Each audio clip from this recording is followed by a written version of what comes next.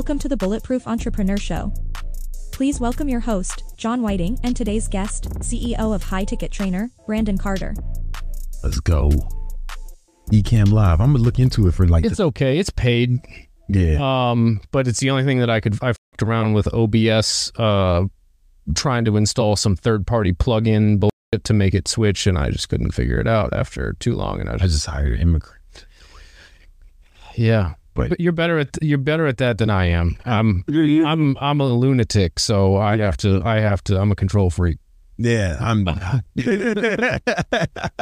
but it's over the right things. Yeah, it depends on what we're talking about. Yeah, depends on what we're talking about. But I do want to, because every once in a while he has to like do something or go somewhere. Yeah, and it's like if Ecamm Live might be a good option for me. Yeah, if I learn how to run it myself. That's what I wanted. I wanted a thing to essentially just be able to come up here, hit record, not need a whole team of people. Yeah, and produce something pretty solid. Yeah, no, I like it. But you just got done speaking at in front of how many people were there?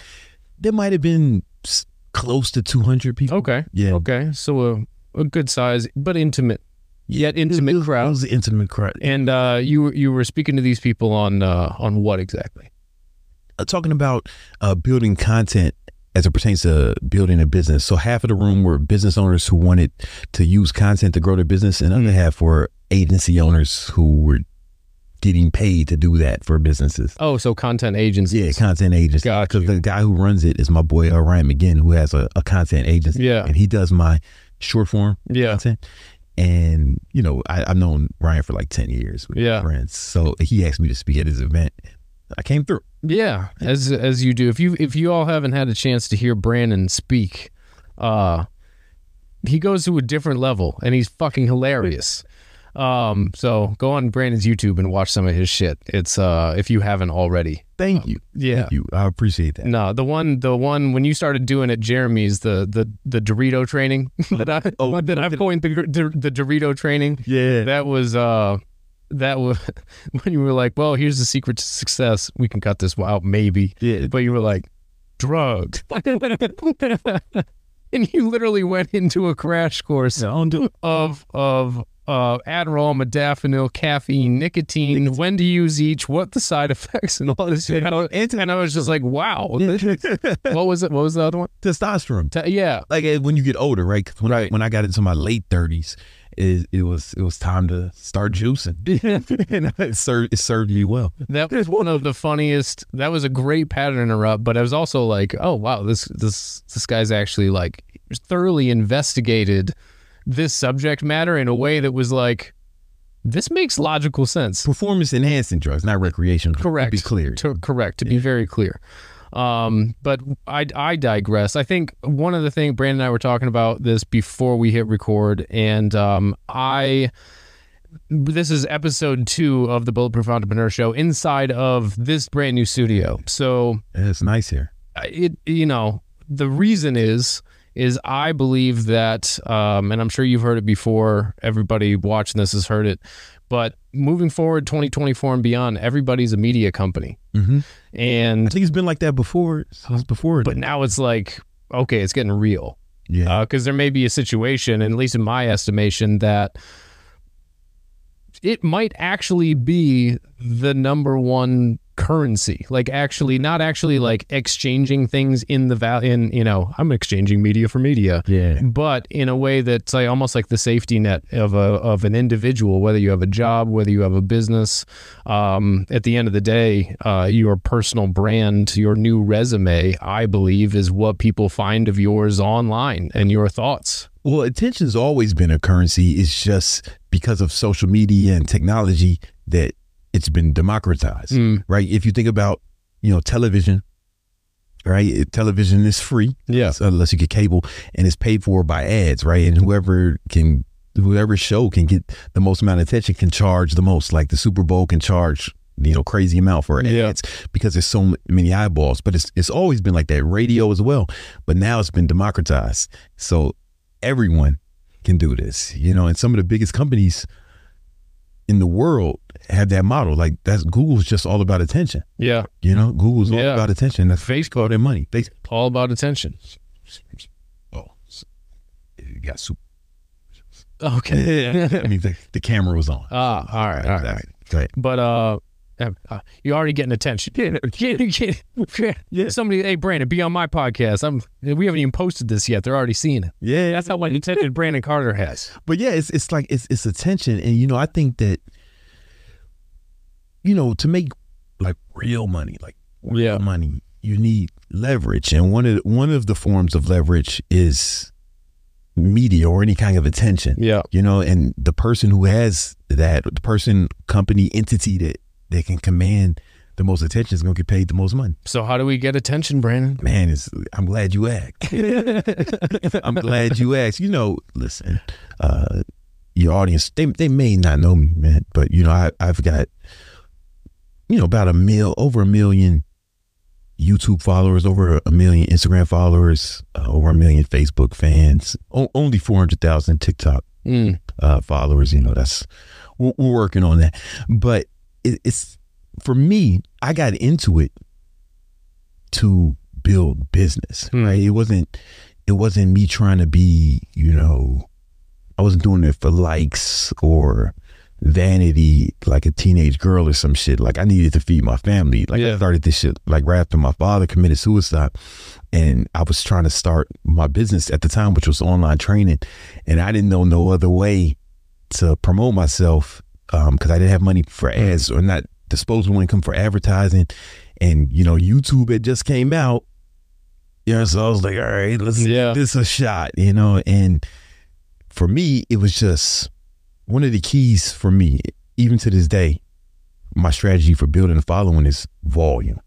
Like going like high volume, like trying to find out what too much is. Yeah.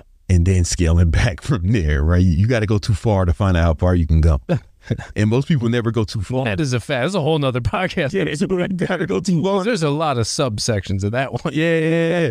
But if you don't go too far, how do you really know how far you can go? Yeah. And so most people, when they start building content, one of the mistakes they make, there's a few mistakes they make, but one of them is they don't go far enough. They're afraid, I don't want to post too much. Like, I hear that a lot with my students.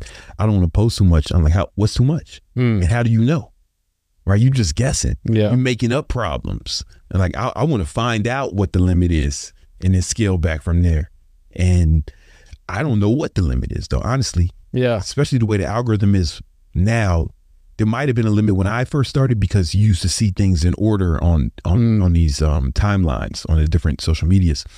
But it's not like that anymore. You might go on your Instagram feed and see something that was posted yesterday, right? Because they stagger it. Or even a week or two. I've seen stuff on just on like the Facebook algorithm now where like somebody comments on a post from like 10 years ago. It shows again. And it's volume. You just got to do volume. And one of the things that will stop people from putting that amount of volume in is, hey, thanks so much for watching. Real quick, if you have an online business, I just released a brand new free course called the Bulletproof Business Blueprint. It'll help you remove money blocks, make more sales, and scale your online business to new levels. It includes the exact same blueprint that we used to scale 3 businesses past 7 figures in the last 6 years. And that was starting from scratch. And it's 100% free for a limited time. The link is in the description. Now let's get back to the show. They're afraid they post too much or quality, right? But I believe that quality comes from quantity. Yeah. Right. To get good at anything, the more you do it, the better you get. Right. Yeah. But if you're trying to make everything perfect, then you won't be able to publish anything. And then it's like doing it helps you get better, but also getting feedback. Right. So you do something, you get feedback, you adjust, and then you keep repeating that cycle. But the shorter that cycle can be, or the more frequent you can do that, you can perform that cycle, the better you'll get. You'll get better more rapidly. Yeah. So if you're posting all the time, like multiple times a day, then that cycle, that feedback loop, you'll use it more frequently. I remember one of the quotes from, I think it was a Tony Robbins thing where he was talking about, this was like back when I was like just first figuring out anything. Yeah. He's like, one of the things that set me apart was everybody else, I think this is when he went to like Self or Jim Rohn, like Phil Jim Rohn seminars. He's like, everybody else would do one presentation a day. He's like, I did 12 a day. And so he's like, I got 12 days of experience in a day. And then he did, you know, extrapolated the math on that. And I was like, okay, that makes sense. You know what? In Waking the Giant, I read it when I was 16. And he was talking about how he wanted to become a better public speaker. And he said most speakers, they book themselves, you know, maybe once a week. Right. But he was booking himself multiple times a day. Because he wanted to get better faster. Right? So he can get a month's worth of training and feedback loop in a day. You get what I'm saying? And when I read that, it had a huge impact on me. And I've kind of extrapolated that to many different areas of my life. Like anything I wanted to get good at, it was just volume. Just full, yeah. I think, let's take a step back real quick though, because I know there's going to be people watching this that maybe aren't actively trying to build like a personal brand, aren't actively trying to make content necessarily. Maybe they just have a job that maybe they're trying to quit, maybe they're not, I don't know, or they do have a business and they're trying to grow it. What happens to the person who isn't focused on making content and getting attention? Right now it's January 7th, 2024. Let's fast forward a year, 2 years, 5 years. What happens to the person who doesn't start making content, doesn't put themselves out there as a personal brand, doesn't start getting attention? Where do you see them? Well, if you just want to have a job, I don't know how important it is to be a personal brand. I don't know, because I haven't had a job in quite some time. Right. But I will say, I'm going to answer your question, but I will say, even, you know, there was a time I had a modeling contract with one of the biggest agencies in New York. I got scouted by the agency, and I would go to castings and stuff. Now, like the people I know who are models, they're telling me that they're looking at their social media. Like stuff I didn't even know. Like there was no social media at the time. I was doing that. So I see it creeping into other areas of life, you know, other domains that I didn't. That's what I'm saying. Even people like when you hire somebody, right? Or Amber hires somebody. She's probably checking out their social media now. Yeah, she's probably just seeing what's going on, what kind of stuff they're into, what they're posting. So if nothing else, maybe they don't have to grow it, but they have to present themselves in a flattering light. You know, if somebody's out there, all this videos of him smoking weed and keggers. Then perhaps even doing like Michael Jackson impersonation dance. No. You know, one thing I've noticed that when someone starts doing dancing on TikTok or Instagram Reels, then it's usually a sign of that maybe we shouldn't hire those people, just from our experience. You know, it does remind me. It was a very small case study. It was a very small sample size, but there are two instances in this case study of a very small sample size that directly correlate with what Mr. Carter is sharing today. I'm afraid so. But you know, it's how somebody presents himself. Now, if somebody has a business, that's where it starts to become critical. It's vital because, you know, however you're advertising your business, you're probably doing you're probably advertising online, right? And people are going to check out your profile. You know, they're going to see what's going on. And, you know, if you have a lot of social proof on there, if you have even a lot of followers and you have a good engagement, then people will trust you more. And I'm not making that up. Right? Like one of my favorite books is Influence by Cialdini. It talks about social proof is one of the main mechanisms as it pertains to influence. It's one of the most powerful. And your Instagram, your TikTok, your YouTube, or even Facebook, this is a social proof, right? If somebody goes on there and they sees tons of comments and they go, oh, this guy ripped me off, this person ripped me, and that that's probably not going to bode well for you. Right? It doesn't. Probably won't help. But if you have, you know, a lot of people are really excited about what you have to offer and what you're saying, and tons of people are following you, that social proof will make people trust you more, right? And, you know, if somebody exchanges currency for something, it's a form of trust. That means they trust, you know? And it's difficult to establish that without a brand for either yourself or your business. Yeah, I agree. And I think too, like one of the things that I've noticed, especially when I started, like when I had my agency, well, the technology was less like to stream stuff and easily make content with like that like looks really good.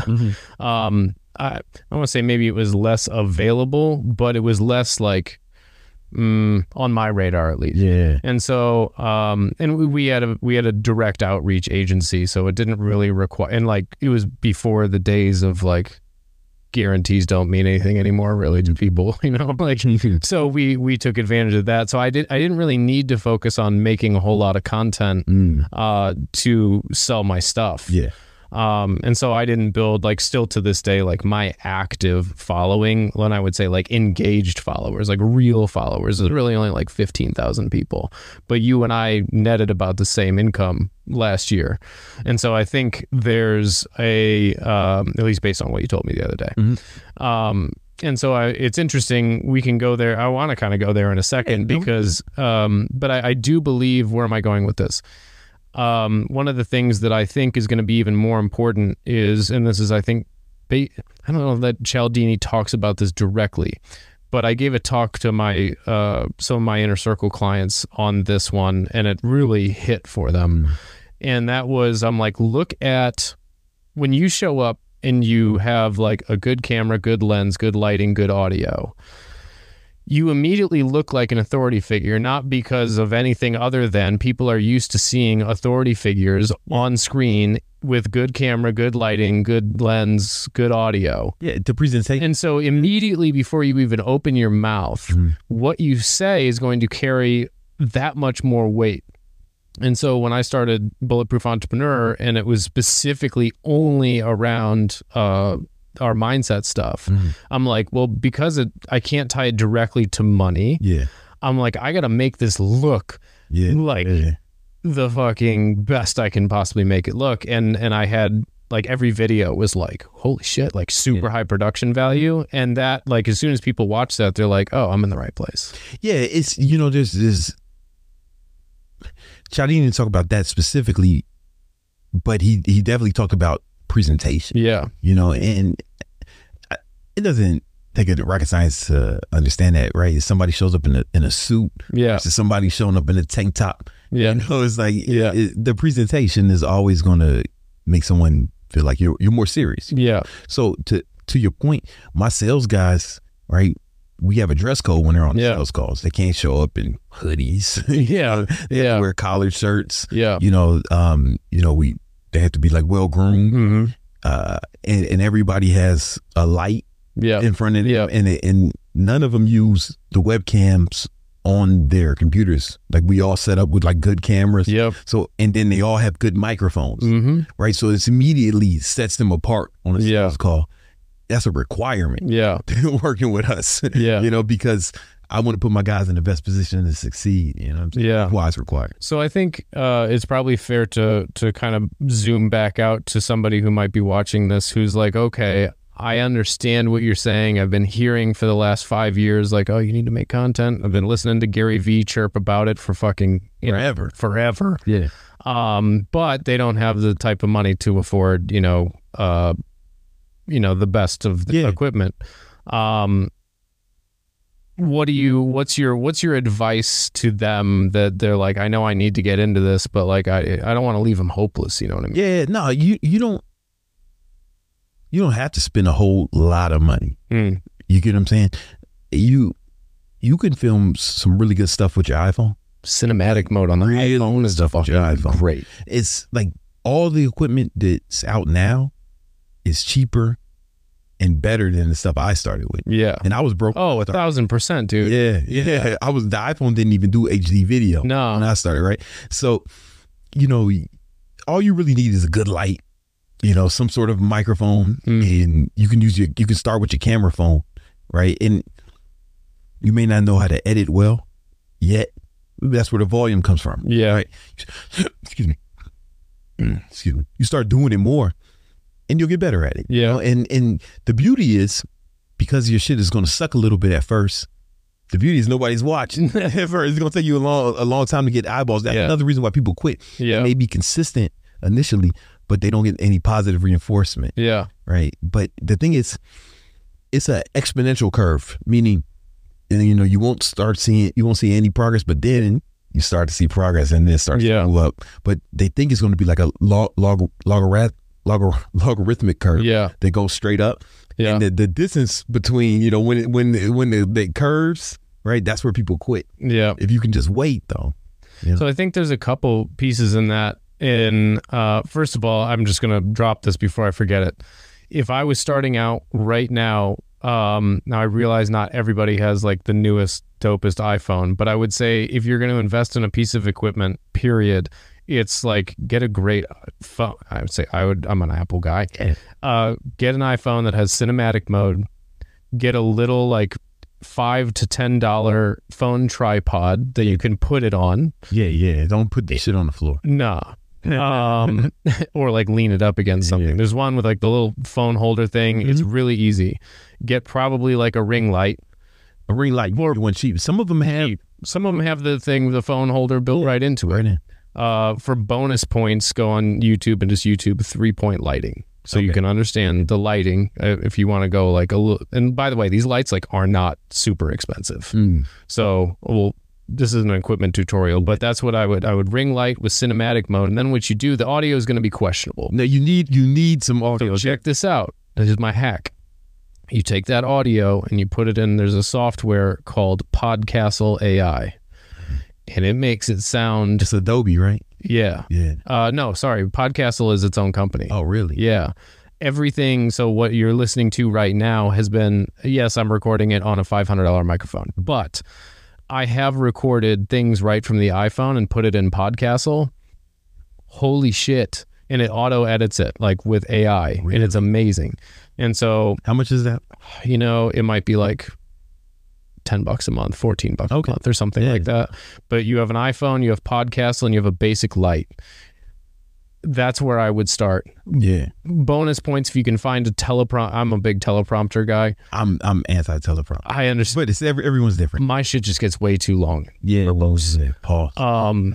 So, but anyway, once you got something that you can set up, and even if you can't afford that, start doing something. But then it's like, what am I making content about? Yeah. Now that's the thing. You know, if your goal is to build a business where you're selling a product or service, then what you want to do is you don't want to get too wacky, right? Because you can be wacky and zany and get views, but if you out here being a clown, define what. Let's set some parameters. Like what is too far off the reservation for you? Yeah. Okay, we've already covered Michael Jackson impersonations.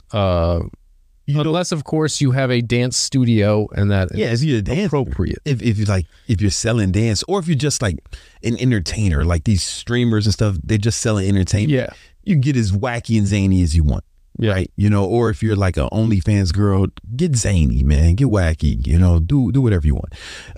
But if you have a product or service, right, that serious people want to exchange currency for, then I think initially you should make content about solving your target market's problem, right? Because business is just problem solving. Like you wanted a mic, did you get quality out and solve that problem for you, right? Yeah. So all business is problem solving, and if you can make content that will help people solve that problem, then the right people will come to you, because all views aren't equal. Yes, you get what I'm saying? Like when I started my online training business, if I just made content about fucking anything, right? You know, it's like, I'd get a lot of views, but how many of those would be potential customers? Not many. You get what I'm saying? Yeah. And when I made content that would help people accomplish their fitness goals. And then it started attracting the people who would turn into customers. So we had this problem with my business. Right now I have a business called High Ticket Trainer. We teach people how to start their online fitness business. And a lot of times we'll get like women who come in and they want to be trainers, and they might have a huge following, right? But it's just all like guys following them. They're just showing off their bodies, right? Yeah. Beautiful women, right? But, you know, guys typically don't buy online training from women. Typically, you know what I'm saying? Unless, of course, they have ulterior motives. Yeah. Or they're mid-transition. Yeah. But transsexuals are less than 1% of the population, so it's not a big viable market. And the guys who aren't transitioning, they're not going to. So it's difficult for them to make money. So we have to restructure their content. So they start attracting women who want to look like them instead of guys who want to masturbate to them. Right. Yeah. Now, this is one girl in particular. She had like 500,000 followers, and when I met her, she couldn't even join the program because she had less than five. She had less than 500 in her account. Right. Super beautiful girl. Right. And we got her to the point where she was making like 20K a month. Okay. After like working with her content. Right. But she also realized that, hey, there's still way more guys following me. So she started OnlyFans, stopped doing online training, and I think she's doing a little better in that. So it depends on your content. It depends on what your goals are. It doesn't it, though? It depends on what your goals are. I don't let the market decide what I want to do. Right. I decide what I want to do and then go after that market. You get what I'm saying? Because sometimes people will say like, oh, all these people following me, they want this. Well, that's because you weren't strategic about the audience you were attracting, right? If I bake a cake and just put it outside, Skane Boulevard, and like some crackheads and homeless people start eating it, I guess I'm a homeless baker. You know, it's like, nah. But if I bring a cake to you, what's up, guys? Homeless baker here. But if I bake a cake for you, it's your favorite flavor, and I got your name on it and a picture of you and your wife on it, right? You're gonna want that cake, right? So you know. You got to decide who you want to start marketing to that person. Yeah. Does that make? You know, it's funny you say that. So it's January 7th right now. On January 1st, I did a training, and because I see this a lot, especially now that like many people are focused on just like tacticky stuff like AI and automations and this, that, and the other, and all of that's important. But what I've found, and this is also going through like creating, building this house, creating this office, this work environment, and we've gone through a transitional period in our life, and I've had to design this whole thing was rendered in a 3D rendering that I have been messing around with even before we actually closed on the house. So everything was meticulously planned. And what I found is, the number one thing that keeps people from doing anything and achieving anything is lack of clarity on what the actual end result is. Because I had photorealistic renderings of everything in here, and I hired contractors, and I'm like, here. Yeah, do this. Does it look like this yet? No, you're not done. That's how you know. And so for me, I've gotten kind of a non-businessy firsthand reminder that the clearer that we are on what we want, the higher the probability is that we get it, not because of some woo-woo fucking bullshit, but because the path becomes clear. Just like a GPS can't navigate to someplace cool. It's got to plug in a specific address, right? And it's cool to who? Cool to who? Exactly, right? Yeah. You can't just plug in your iPhone someplace nice. Yeah, right? I'll type in someplace cool, right? And it's anything. Maybe it's cool to my son. I mean, I end up at Legoland, right? Right? If it's cool to to you, right? You might line up at the library, right? We are already here. Sir. We are already here. It's funny how that works. But you get what I'm saying? Like, be clear about. Yeah. The clarity is important. Yeah. So I think that, and that's like, what's the end in mind in terms of in terms of like the bigger picture? I know I'm getting a bit macro, but I personally believe that it affects every little stepping stone, and it like, it's not just what do I want this week, it's what am I really trying to accomplish this lifetime. I'll give you a short example. Is I know exactly how much money I need in liquid investments to pull out 4% a year to where I can live exactly how I want to live without ever having to work again. Okay. That number for me is 50 million. Okay. That allows me and that includes inflation. So it's really 25. I'm basically doubling that number. Okay. So my point is I know the math and I know exactly how much it costs. For me, it just so happens to be $83,000 a month. to live how I want to live, travel how I want to travel. That doesn't require owning a jet. That's probably just chartering it whenever I want to, fly private, because I can't foresee a situation where it makes actual practical sense for me to own a jet. Anyway, my point is I'm clear on the outcome, and I can do the math on what does it take, how many eyeballs do I need, which gets me how many leads, which gets me how many sales, and I can work backwards and reverse engineer. So it's like, if let's say I have a job right now, and I'm trying to either quit it or get a better job. Well, what is that job? How much income do I want to make? What's the ultimate thing? Do I plan on working for the rest of my life? Is there a time where I want to have enough to where I don't have to have a job? Like that, I believe, really plays into even just the content that you make, because there's a direction of it. Yeah, it's like you got to know who you're making content for. Yeah. Right. To your, if we zoom out or in, I don't know, just to zoom a little bit, like back to making content. Yeah. Right. Zoom in a little bit to back to making content. It's like, who's it for? Yeah. And is that person a potential client? Yeah. Or customer? Yeah. You know what I'm saying? And that's how you need to start. And one thing I've noticed is as you get bigger, then you can branch out more and start making some content that's about other things, and then you can cast a wide enough net where you'll still get enough of the right people in. Yeah. You get what I'm saying? Because that's kind of where I'm at now. If I only made stuff about online training, it would be weird because my following... You're pretty much saturated that market. Yeah. Because there's only so many... How many personal trainers are there in the U.S.? I don't know that number off the top of my head. Okay. You know what I'm saying? But to your point, though, we've looked at this before. Yeah. So it's not even just how many there are. It's like how many want to be trainers. But even so, that number is limited. It's not everybody, right? So now I make content broad enough where that person who wants to be an online trainer, he's probably aware of me. Yeah. Now I might say some other shit that resonates with him. Yeah. I might show him another part of my life that resonates with him.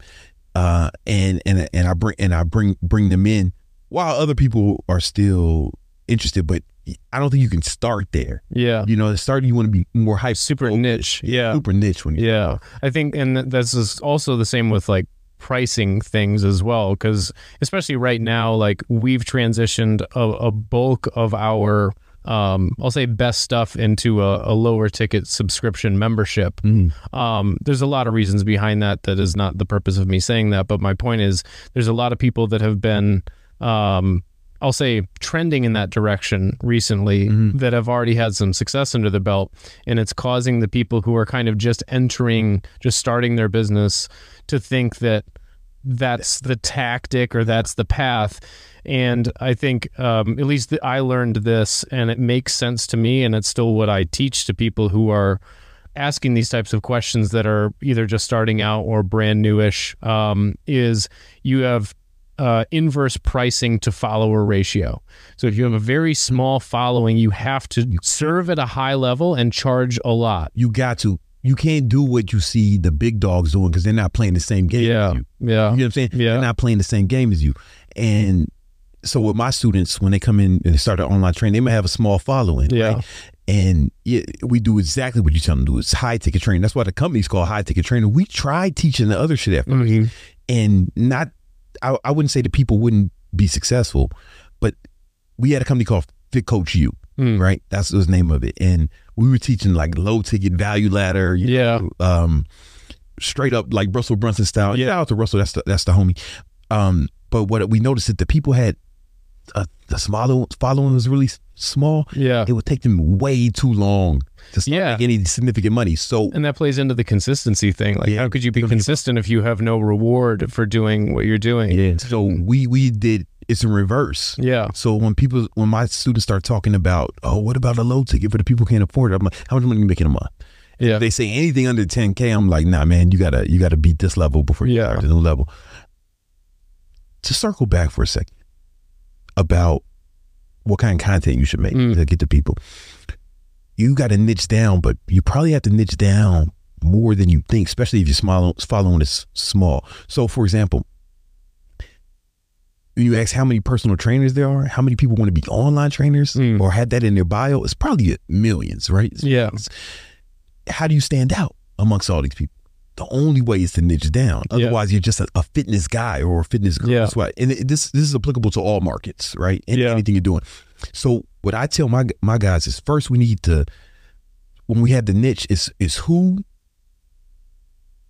you're trying to help, what problem you're trying to solve for them, and how you're going to solve that problem. Yeah. So let me explain. The who is, I tell my people to pick a gender and an age group that's within 10 years. That makes sense. You know what I'm saying? Because it's not, the personal trainers have a lot of reluctance to this concept at first because, man, I want to help men and women. And you probably can't, right? Yeah. You know, the biology is fairly similar, right? We're only 2% away from gorillas, right? So it's fairly similar. However, you can't market to both men and women. And gorillas. Yeah. You know what I'm saying? They have different needs. That's right. Gorillas are vegetarians. That's right. And it's for example, the example I always give them is a Secret deodorant and Old Spice deodorant. The ingredients are fairly similar. Yeah. And even some of the scents are almost the same. Like Old Spice's Sport is like the same as regular Secret, right? Yeah. The same similar. And the ingredients are very similar too, but the marketing is totally different. The marketing in the advertisement, in the commercials, and even in the packaging, the fonts, the colors. Right. Secret is like they're using Easter colors and writing in beautiful cursive. And the stuff they're saying on the bottle, it's, but I brought this up on a training I was doing and I showed them the Old Spice. It was called Wolfenstein. It was a picture of a goddamn wolf growling. Let's go. Yeah. Like, I don't think a woman would be interested in that. I don't know if she wants to put that on her arms. Yeah. At least that's not her first choice. Yeah. But the ingredients are fairly the same. Guess what? It's owned by the same fucking person. Yeah. The same company. I mean, they're smart enough to know that they can't market the same product to the same person. And even if they did, what would they call it? What colors would they use? Yeah. Right? What font would they use to market the same person? They're smart enough to make that to make it different, right? So I tell them pick a gender, and then pick an age group, right? So let's say you pick men. When I started off, I said I'm going to market towards men. So that's already. I got to change my language. Yeah. Right. I gotta not change my language, but I got to use a specific language that would resonate with them. Yeah. Specific marketing. And then it's like not all men though. Yeah. Right. Because a 60-year-old man has different goals, dreams, and aspirations than an 18-year-old. Yeah. You know what I'm saying? So I picked men like 25, 35. Yeah. Because guys way older than that, a 40-year-old shouldn't have the same interest and desire. This was when you were what age? I was like 25. Yeah. So guys like kind of like me. Right? Yeah. So they can resonate with me. And, I might have picked initially, it might have been, 20, it might have been 20 to 30 initially. Yeah. Right? So I'm right in the middle. Yeah. And so that's the who. Then the what was like, what problem do I want to help them solve? So just because I'm focusing on young men, right? They don't all have the same goals. Like some people are obese and they need to lose 100 pounds. Some people want to be power lifters. Some people want to be pro athletes. Right. Motherfuckers want to be more flexible. Right. Yeah. So I have to figure out what they wanted. Me, I chose guys who wanted to be ripped. And personal trainers don't like that word, but I tell them to use their jargon. Yeah. A personal trainer knows that they mean they want to be muscular with low body fat. Right. It helps also when you're the dude who's like arguably the most ripped dude. Listen, depends on you ask. And if you ask an intelligent human, they'll probably echo those sentiments. and so we got that he wants to be ripped. So we're not guys who want to be pro athletes, not guys who want to be even healthy, right? Like we're not even thinking about that. That's a different goal. Yeah.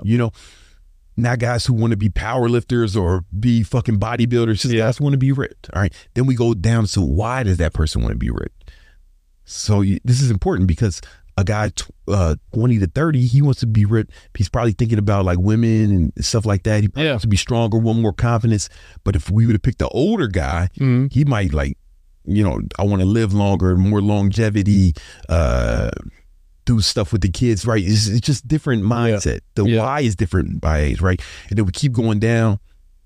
that why. I make him ask like 5 whys. Like why does this person, he wants to be ripped? He wants, okay, why does he want that? He wants more confidence. Maybe he wants to be better with women. Why does he want that? Maybe he wants to have sex with people, or maybe he wants to build a family one day, or maybe he's got kids and he wants to, there's a lot of stuff that goes along with that.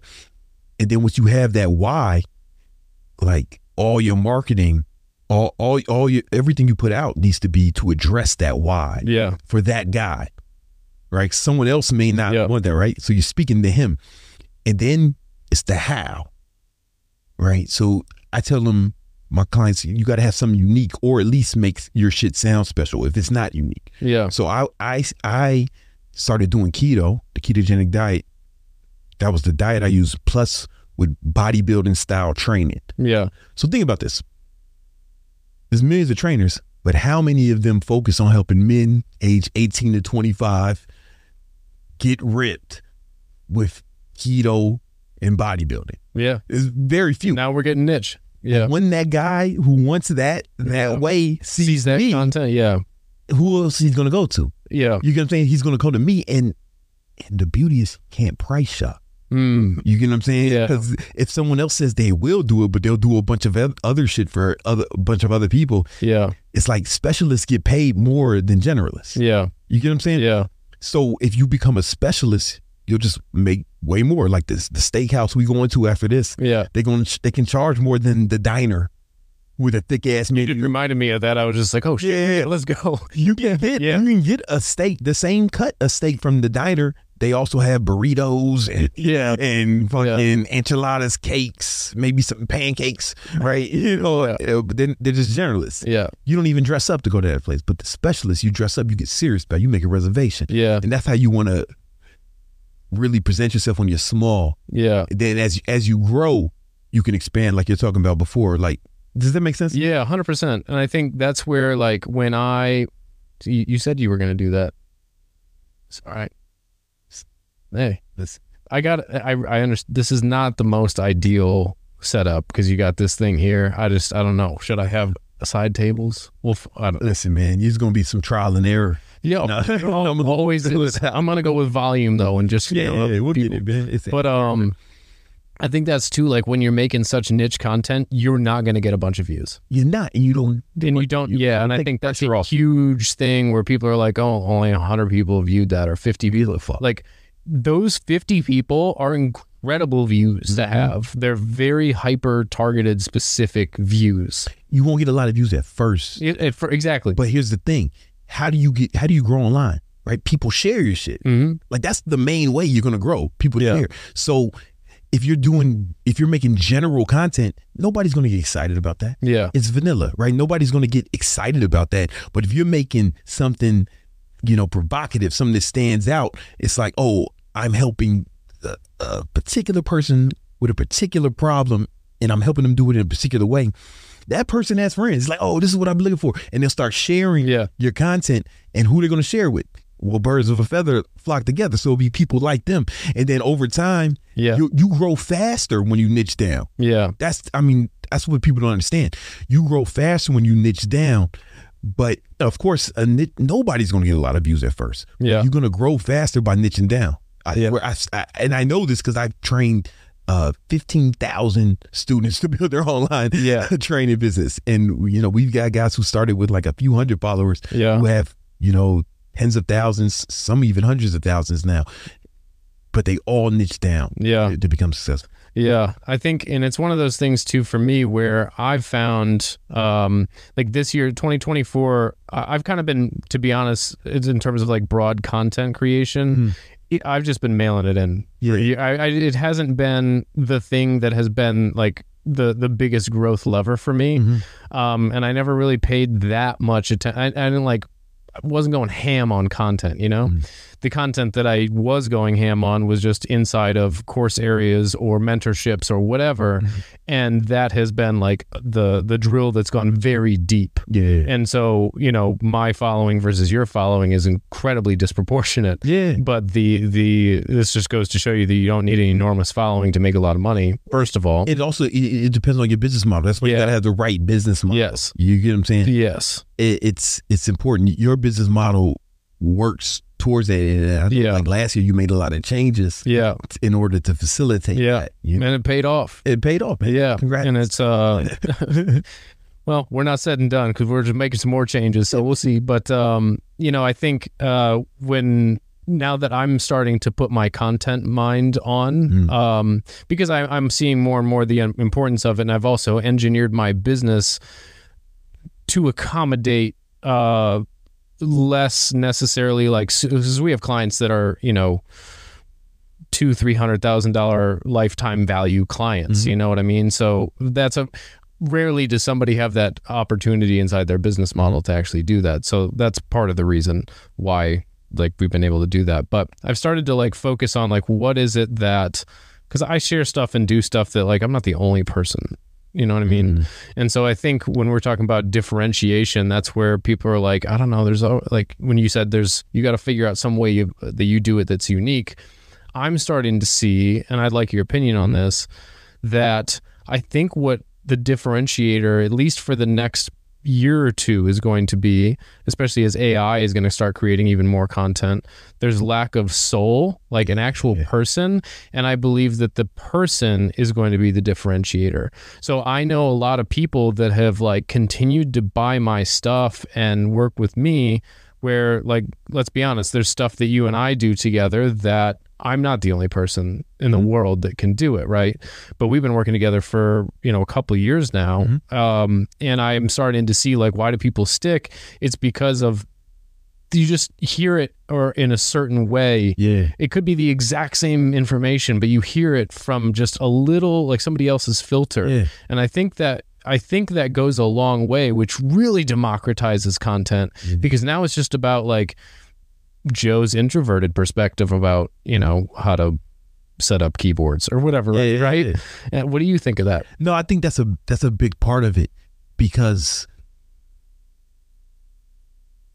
well, first you differentiate yourself the way that I'm talking about, but I think you did that too a little bit. Like, you know, think about it. We do have unique mechanisms. Think about when I met you. It was first of all, you did the who, right? It was entrepreneur. But you were doing mindset training, but only for entrepreneurs. Correct. Right. Well, some people would just do mindset training. Good, you know, and so already you got my attention because I was an entrepreneur, right? And then, you know, so that was the who, right? And then the what was mindset training. The who was entrepreneurs, mindset training, right? And then the way you did it differently it's not necessarily the thing, right? Because sometimes we're doing similar things, but your spin on it. I think that's what you're getting at. That's what I'm getting on. You're spinning because it was a bulletproof entrepreneur, right? So, and that was a mindset training, right? So all the other mindset training that I saw, it didn't even appeal to me, right? Even if it was for entrepreneurs, it wouldn't have soft. It wouldn't have. When I hear bulletproof, I'm like, oh, okay, wait a minute. You know? It resonates with me. But not all entrepreneurs, right? But I think too, like that's that I'm thinking of the guy who has a job right now that's like, he thinks or she thinks I have no skills. What would I make content about? I have no unique spin. I'm not even an interesting person.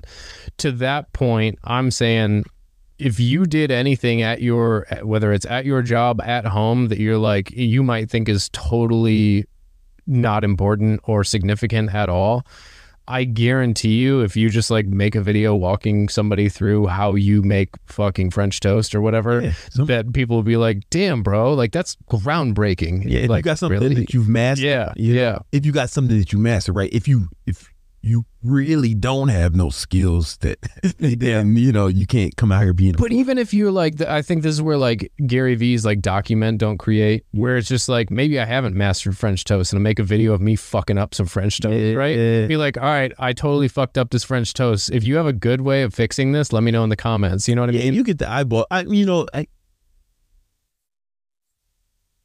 somewhere on the fence on that, right? Because sometimes this kid the other day, he said, man, I want to teach people how to become entrepreneurs. And I'm like, all right, man, so tell me about your experience in that, right? And he never even made $100,000. I'm like, man, he said, yeah, I feel like if I started teaching people now, I feel like a fraud. And I was like, well, no, you wouldn't feel like a fraud. That's exactly who you are, right? You know, for example, I was in shape and I had been a trainer for 10 years before I started teaching people how to train online. I mean, before I started training people online. Yeah. And then I trained literally thousands of people online, made millions before I started teaching it. Yeah. You get what I'm saying? And I think it's important to have a level of mastery initially. But at the same time, I'm not saying you shouldn't document that to build a following, but you just got to know, like, if you don't have the skill, that it's going to be all time where you turn that into fucking income. Yeah. And that's okay. You have to dedicate your time and attention to improving your skills and ability. I've been doing personal training since I was 16. Yeah. And I'm 41 now. I still train some people. Like, they got to pay me a ridiculous amount, but everyone has a price. Everyone has a price. And if they pay me enough, so I still train. I never really stopped. Yeah. Right. And it may not be my focus, but I'll take the right client for the right amount of money. Right? And helps you stay sharp too. Yeah. You want to keep, I want to keep my forward, stay abreast of what's happening, but it takes 10 years to become an expert in something? 10,000 hours. 10,000 hours, right? And typically that's 10 years, right? I'm over 2 decades. Yeah. And shit, right? So I'm super qualified to teach it. And it's not even just your qualifications, right? Because you could cheat your way. You could just be better than them, right? You don't have to be expert. You can be better than them, right? Like if you Catch Me If You Can, teaching a class. Yeah. You just read the chapter before. Yeah. Right? You can do that, and you might actually help them, right? The problem is when you go online, not everybody's nice. And you're going to get a lot of hate. You're going to have to deal with the level of criticism that the human brain has not evolved to undertake. Yeah. Right? We used to be in tribes of 1 to 200 people. And if you were ostracized from that tribe for any reason, you had a high likelihood of dying because, you'd be out there on your own and you get eaten by other predators or other humans, right? So we've adapted to fit in with the tribe. Right. And we're descendants of people who did that successfully. Right. So it's literally in our DNA to take criticism poorly, and the only way to manage that, mentally, getting to all that criticism. Yeah. Right. Way more criticism than the average human being would ever get, 50 years ago. Yeah. Just 50 years ago, 20 years ago. Right. The only way is to have the utmost confidence. You got to be like, oh, no, they don't know, they're wrong. Yeah, I'm that motherfucker, man. Right. Yeah. But you got to know that. Yeah, you know what I'm saying. So when that kid said I feel like a fraud, I was like, yeah, you'd be a fraud, right? And if you feel like a fraud, if you don't have expertise and you're trying to teach people shit, that criticism is gonna hit you in a different kind of way. Yeah, you know what I'm saying. You know what I'm saying. It's like I get criticism. I got fucking people making 40-minute videos, 20-minute videos about how much I suck. I mean, not a lot, but they exist. And I've been meaning to take that one down. and then their fans write all this shit, all bunch of fucking shit, talking shit about you. So that it might have thousands of comments, and then their fans come to your shit, start talking shit. If you're not really solid in who you are, you don't really believe in what you do, that's going to affect you negatively. Yeah. I think I know I want your opinion on this because and as you're talking, I'm like, okay, so what do you tell somebody that's like, how do you fast forward to the millions and the the mastery? And I think at least and I've done the only way that I've found to be effective at this is if I share something that I'm not I think is good, but I'm not 100% certain of it. Instead of trying to pass it off as I'm 100% certain of it, I will just put a disclaimer in front of it and be like, here's a stupid example, but I just learned this last week. However, it made sense to me and I figured it might make sense to you in this way. Here's what worked for me, or here's what I found interesting that I'm about to try out. What do you think? Yeah. That type of stuff. I do that a lot of times. It's just, even if it's I'm sure about it. Yeah. I do know that. I have noticed that, you strategically position yourself as the curious student. Yeah, because, it's beautiful. You're very good at it, but thank you. What was that? What'd you say? Continue. I'm very no, but it Had to get a big office so that Brandon's ego could also sit in here with us. Had to make sure there was enough room. I like to do that just to deflect criticism, you know? Yeah. So even let's say I'm talking about the ketogenic diet, which I'm a huge proponent of, but I always say, listen, this is not advice. It doesn't work for everyone, Right. You know, this is what's worked for me and the people I've trained. The thousands of people I train, maybe you'll find it effective. Yeah. But, you know, everyone's different. Some people die if they eat a peanut, you know? Yeah. Like, so there are individual variances, right? Yeah. And, you know, it's, I do understand it. Even when you like look at studies, right? They never say 100% of the people got this result, right? Yeah. There's people who got variations, right? Maybe or some people non-responders maybe to the drug or whatever they were doing, right? When they do these studies. So I always just keep that in mind in general. And I really don't ever say that anything's set in stone, right? You know, I see here's what we've seen work. Yeah. Right. But I'm open to the change. Yeah. Listen, but that's kind of real to me, you know. If I find something that works better, I'll fucking do that shit. Same. Immediately. Yeah. So it's strategic, but it's also real. Like I will. If I find something better, I'm willing to jump on. Yeah. And I think that's where like we might have even talked about this on when we did our sales talk, which by the way has gotten, I don't know, it's not it's your highest. It is your video. Well, let's actually say the sales one specifically is the second highest. Okay. But I digress. But I think one of the things that because I think authenticity is really, people are like, how do I be authentic? Which is an interesting question in and of itself, right? It's fun.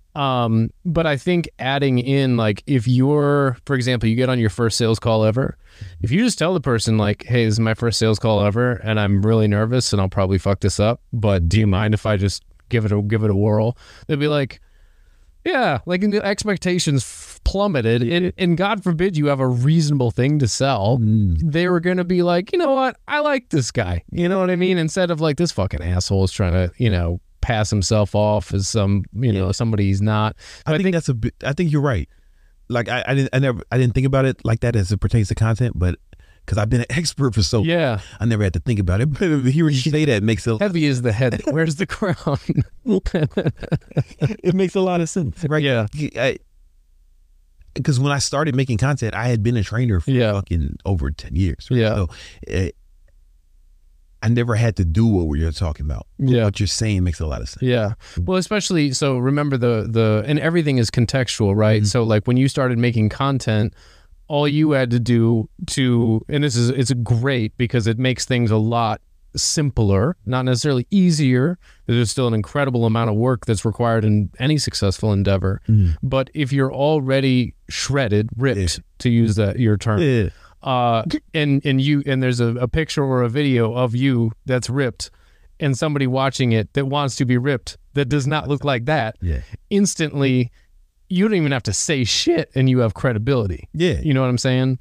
So I think that goes a long way in certain areas where it's very easily visually demonstratable, to where like if you roll up in this is where like people have started hating on like, oh, you can rent a Lambo. But if you roll up, as a blanket statement, if you roll up in a Lambo, people arguably take you in a different tone. I don't want to say more seriously necessarily, but in a different, usually a more authoritative tone than if you roll up on fucking rollerblades. Yeah, you know what I'm saying? Cialdini talks about, especially Americans. He said that Americans really respond. That is a fact. To the cars. Yeah. Maybe because we invented it. Yeah. You know, and well, it's the American dream thing, right? Like that's a very big, you know, you have this opportunity in our culture.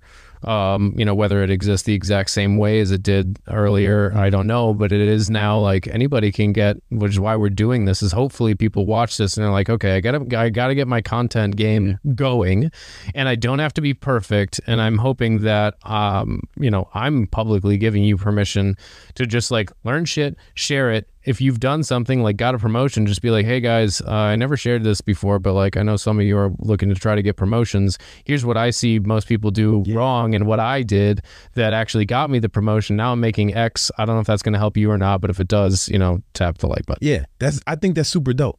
I think that's super dope, and that makes a lot of sense, because now there's also, if I was to play devil's advocate, if you do have like some authority, right? Yeah. If you really believe there is this thing where people like you got to be like this, you got to be like, and I don't do that, but I can see how it can be effective because sometimes people want to be told whether they want really want to follow. That's why you got to make a lot of content and switch it up because some people like hit with different messages. Yeah, and it's also from a polarity or a polarizing perspective. When you make a declarative statement, we both know that there's no official truths about really, like, you can make a declarative statement that's true today in one circumstance, but if you can find one exception to any rule, you can find there's an opposing viewpoint, then your declarative statement is factually false, therefore it's easy to argue with. You can also do that in a way. Okay, so one of my mentors, Elliot Holtz, he's been into the show. Yeah. He told me a long time ago that the more divisive you are, the better, as it pertains to marketing. Yeah. And I thought there were limitations to that until Donald Trump became president. And it was like a masterclass of like marketing in the opposite of what we talked about before, right? Yeah. You got to think about what he did, right? And I'm not political at all. I don't give a fuck about that shit. You know what I'm saying? Like, I don't get into it, but I don't give a fuck. Whoever wins, I'm gonna find a way. Whoever wins the election, I'm gonna find a way to succeed no matter what. That's how I always took it. Yep. Anyway, now I got that disclaimer out the way. Trump became president. He's the second person to become president without holding public office before. The first person? Nixon. Nah. No, sorry. And Eisenhower. And he had to kill Hitler and save the world to do it.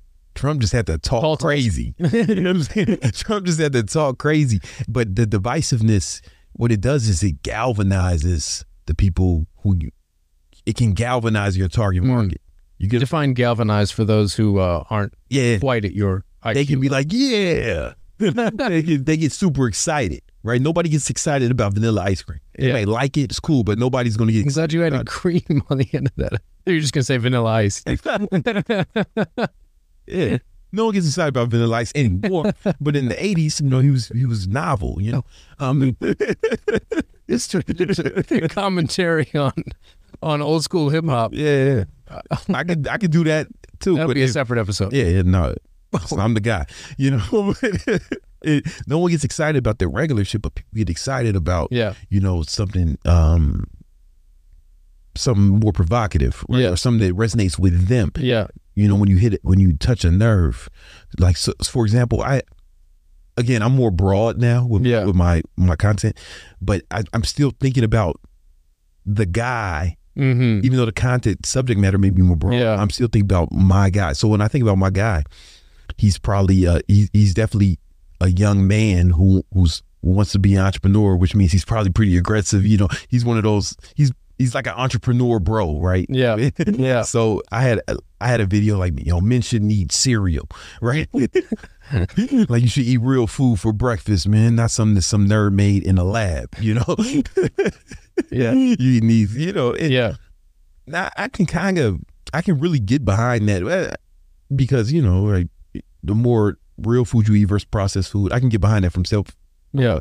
But me saying that, my guy is probably like, yeah, give me a fucking steak. But a lot of people will hate on that shit. Yeah. And that's cool. They're probably not going to buy nothing from me anyway, right? Yeah. But what they will do is push it up in the out. And they're now searching the internet for a picture of you eating cereal. Yeah, so you can throw that at you. That's like expert shit, right? You got to be super. Yeah. You got to be like really, again, you got to be really confident in yourself to go that route. Yeah. And I think that's where you were coming back to, like, if you need to go those riskier places, it always, like, if you don't have the solid foundation to stand on, you're fucked. Now you're just being polarizing idiot for the sake of being a polarizing idiot. But if it comes back to like if I do some, you know, if I, which I'm getting a little bit more like focusing on content, we're growing and whatever, but as I say things that people, you know, I deliberately know is going to cause arguments, right? Like I fucking don't care. Yeah. The point is, like, I'm just trying, like, just understand the game is getting engagement, and I know I have a belief that has served me well, and is that you can't say the wrong thing to the right person, and you can't say the right thing to the wrong person. So if you're, you know, having a tough time creating content consistently or whatever, you're afraid of what somebody might say, or you're afraid it's going to attract or repel. I have had so many circumstances where I thought something was going to go wrong because of something that I said. Yeah. And all it does is it splits your audience into those who are firm, like true believers, so to say, or just people who are like firmly like got your back. Yeah. And people who don't. And that's good. We want to split the audience. You can't be all things to everyone. You can't. Even mainstream pop stars aren't everything to everyone. No, yeah. Like I don't know no Taylor Swift songs, and I'm not the target market. 4-year-old man. Yeah. She doesn't give a fuck what I think, right? Nor should she. Yeah. Right. Whoever her target market is women of a certain age group, right? You know, she's doing really well with them. Yes. You know what I'm saying? Doesn't understand. She doesn't have to appeal to me. Yeah. You get what I'm saying? Yeah. Like she doesn't have to appeal to me. Yeah. And she's doing great. No, my wife loves Taylor Swift. Yeah. So she made her. I had to buy, you know, $5,000 worth of tickets to send her to a concert with one of her other girlfriends who likes Taylor Swift. Listen, she narrowed down. Yeah. Right, on a certain genre, a certain person. And, you know, it's not even all women that age, right? Like I know women who your wife's age who are like, who don't earn in Taylor Swift. They like Ed Bunny, or other shit, right? They you know what I'm saying? Yeah. And you don't have to be all things to everyone. You know what I'm saying? I don't know anybody who is, like, you name somebody who is. Nobody. That's what I'm saying, right? You're saying like literally nobody. Yeah. You know, you can go super broad and try to get as many like different kind of people as possible. You need a lot of money. Yeah. Like McDonald's can do it. Yeah. Right. McDonald's can try to get, you know, my son loves McDonald's, you know, but they can also come out with like a grilled chicken snack wrap for another motherfucker. Yeah. You know, they can, but that's a lot of money. They didn't start off like that. It was burgers and shakes. Mm-hmm. That's what they started off with, you know, and then they were able to broaden their range as they grew. Yeah. You know what I'm saying? Yeah. But as you do that, I mean, not a lot of people get excited about McDonald's. Like they'll accept, like my son does, right? That's not a lot. Yeah. You know, it's the broader you go, the less exciting. Yeah. Well, less polarizing. Yeah. Right. And that's by definition, polarization is excitement to one level or one side or the other. So like you're not an exciting political commentator because you're not taking one of the sides. Yes, exactly. And so you're boring to argue with politics because you're just going to say, I don't give a fuck and leave the room. Yeah. Or I'll really listen to both sides. I'm not just going to vote Democrat or vote Republican because I fucking called myself. Right. I'm actually. So you'd be a good moderator, perhaps. However, in today's political world, a good moderator only incites violence on each side and wants to. I'm going to see what I can say to get Trump to say some polarizing shit. I'm going to see what I can say to get this motherfucker to try. You know, that wouldn't work. Yeah. You see it in politics, you know, and then it's like. A lot can be taken from. I pay attention to politics, but more so like from a marketing perspective. Yes, I try to see what they're doing. How do you move beliefs? Yeah. How do you move? Yeah, I think that's when you start to look at content and not just content like you're scrolling through TikTok content, but everything that you see, the billboard that you see, the commercial that you see, every TV, every piece of media, written, video, audio, imagery that was created by somebody is content, and it's designed to get you to respond or react a certain way. Yeah. And so when you start to look at content from why did this person make that content that way?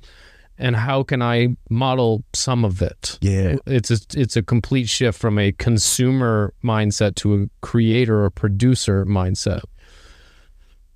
When you said politics, it made me this is just a great example, and I hope I'm not cutting off any. No. The last election, not the last one, Trump's first election, when you went against Hillary Clinton, right? Now, Hillary Clinton came with a lot of different baggage and shit, right? But you know, when she was very first came out, right? Like she was trying to get all different people, all different ethnicities, and all this, trying to apply to everyone. And then Trump put on the hat, went to the fucking cornfields and shit, and he said, "Make America great again." Right now, let's think about that for a minute. Like, and I'm not trying to make a political statement, but he wasn't talking to me, right? Because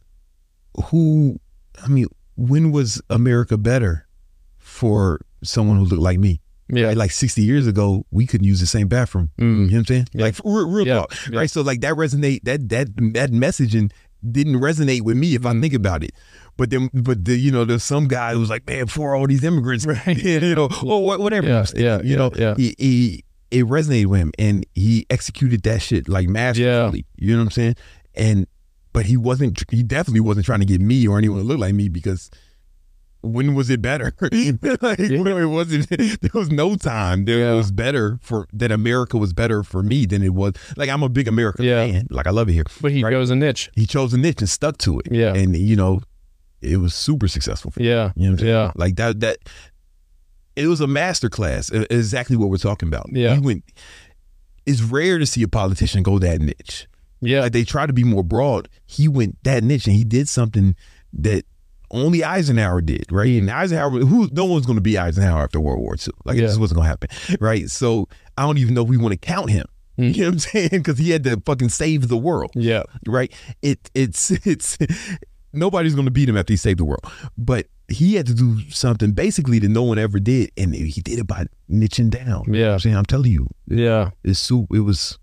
I think there was a practical thing that I pulled this up as just kind of like an outline of like some good questions to keep us on a good path today. But over the last couple of weeks, what I've been doing is the reason I haven't gone super like really organized on my content production. A, I haven't needed to, but B, I just haven't created a framework and a system specifically for it, because I've just kind of like just getting by repurposing stuff has been fine. Yeah, it didn't work. But I started creating a framework, and one of the first things that I did was I sorted all of it was your YouTube shorts, Hormozy's, my friend Clark Kegley's, and I think it was just you guys. And I just looked at what were your hooks. Does McGinn write your stuff, or does he just kind of give you a prompt? He gives me prompts. Okay, and I say what I'm. I assumed so. So I kind of like. And by the way, this is just like the mind of, if you're trying to reverse engineer how to make a good content, there's a format that I came up with that can also be applied to longer form stuff, and it's so easy to talk about anything with this framework. I just gave this training this past Monday. I have one too, but I want to hear you. I want to hear how you would make mine kind of better. The shorts one I don't have on this sheet, but it's basically what I have right here. I'm still refining it, but essentially we need to say, if you're this person with this problem, and describing like you're at this stage of life, you're working on these things, you're making this much money, like you just tell them, and you're dealing with this problem that sucks for this reason, which really sucks for this reason, and that causes this bad thing, but it doesn't have to be that way. It's like PSA. That's like, it's similar, right? Yeah. But it's just kind of like going levels deep, and then say, most people do this. That's bad because of this, and that's not the worst part. This also happens, and that sucks because of this, which leads to that, and you don't want that, so you need to stop doing this immediately. Yeah. Right? So whatever it is, I don't care if you can put any subject matter into that, right? And you can just jam on it. And so you need to adopt this big idea, right? Yeah. And then quote from authority figure. I see it this way, like a personal philosophy, right? My problem with the other way is this. So this is why I feel it's a benefit to look at it the way that I look at it. And it's like this analogy. And for us to get this result, we have to do more of this and less of this. And when we do this, the benefit of this is this, and the real benefit of this is this. And when we do that, we feel this way. Okay. And when we feel this way, it affects others this way. And so the whole thing is basically just like fill in the blanks. So it'll take too long to pull up the one that I reverse engineered from like yours and McGinn's, but it was like, here's hook. Other people suck for this reason or do it this way, and here's why that sucks, and that leads to this, and you don't want this bullshit, so you got to do this instead, and you got to do it right now if you want this result, because when you get that, it's going to be awesome for these reasons. It's kind of like that, except variations of it, but I get that. It reminds me of a copywriting structure called a PSA, problem, aggravate, solution. Say what the problem is, then you like make it worse. And then you provide a solution. It sounds like you're going even deeper on a solution. Well, it's more just for me, I wanted a framework that was easy to, on a given subject, bang out. I like it. You know what I'm saying? There's kind of like there's two other sections of it. It's like my relevant goals. So my goal with this is to, so for example, my goal for this podcast is to make sure that people understand I believe that, you know, attention is the new currency, no matter who the fuck you are on planet Earth moving forward. And so that was like, and I believe that because it is becoming harder and harder to stand out in the marketplace because there are less and less unique mechanisms available, because there's there's challenging to develop a new unique mechanism that nobody's ever done before, that you have millions of track record with. So the thing that makes you stand out is you're the vehicle. You know what I mean? And so for me, that would be me filling in a part of this framework. You just did that. I did. You just came up with it's great. Yeah, and you just came up with a unique mechanism. So like something unique, it could just be the way you take something that exists and the way you encapsulate it and make it work for you. Like I built this for me so that I could be like, all right, I can bang out one long form thing a week that can very systematically, each one of these sections can be repurposed into, you know, whether it's shorts, reels, carousels, single quote, tweets, whatever. And it's systematized based on one emails. Exactly. Everything. So this is now my cheat sheet to like writing stuff. I don't even have to think. And it keeps on track. And I riffed on this with my members on Monday. I was just like, I don't know, what's your business? And I just started reading this thing, and it was just like the best copy ever. And I'm like, send that to me. I like it. Send it to me, you get a chance. But what is your frame? What frameworks do you use? Because you're the guy with millions of followers. I'm just the asshole who's making a plan. I really studied copywriting heavily. And who? You know, there was Joseph Sugarman. There was obviously Dan Kennedy. You know, he's the GOAT. Russell Brunson, man. You know, Russell Brunson is the man. Those are probably my main copywriting emphasis. You know, but you know how they say the man who Bruce Lee said, I'm not afraid of the man who mastered 10,000. Yes. I'm afraid of the man who kicked one kick 10,000 times or some shit like that. And something to that effect. This is why I script stuff out and put it on television. No, I see what you myself. Because I'll do this. I can see the benefit of that. But the one I use the most and the one I really focus on, and this is what I teach my students, is they're not trying to be like copywriters. They're online trainers, but they need to learn at least one thing in copyright. So I teach this one, and I call it the EPIC formula.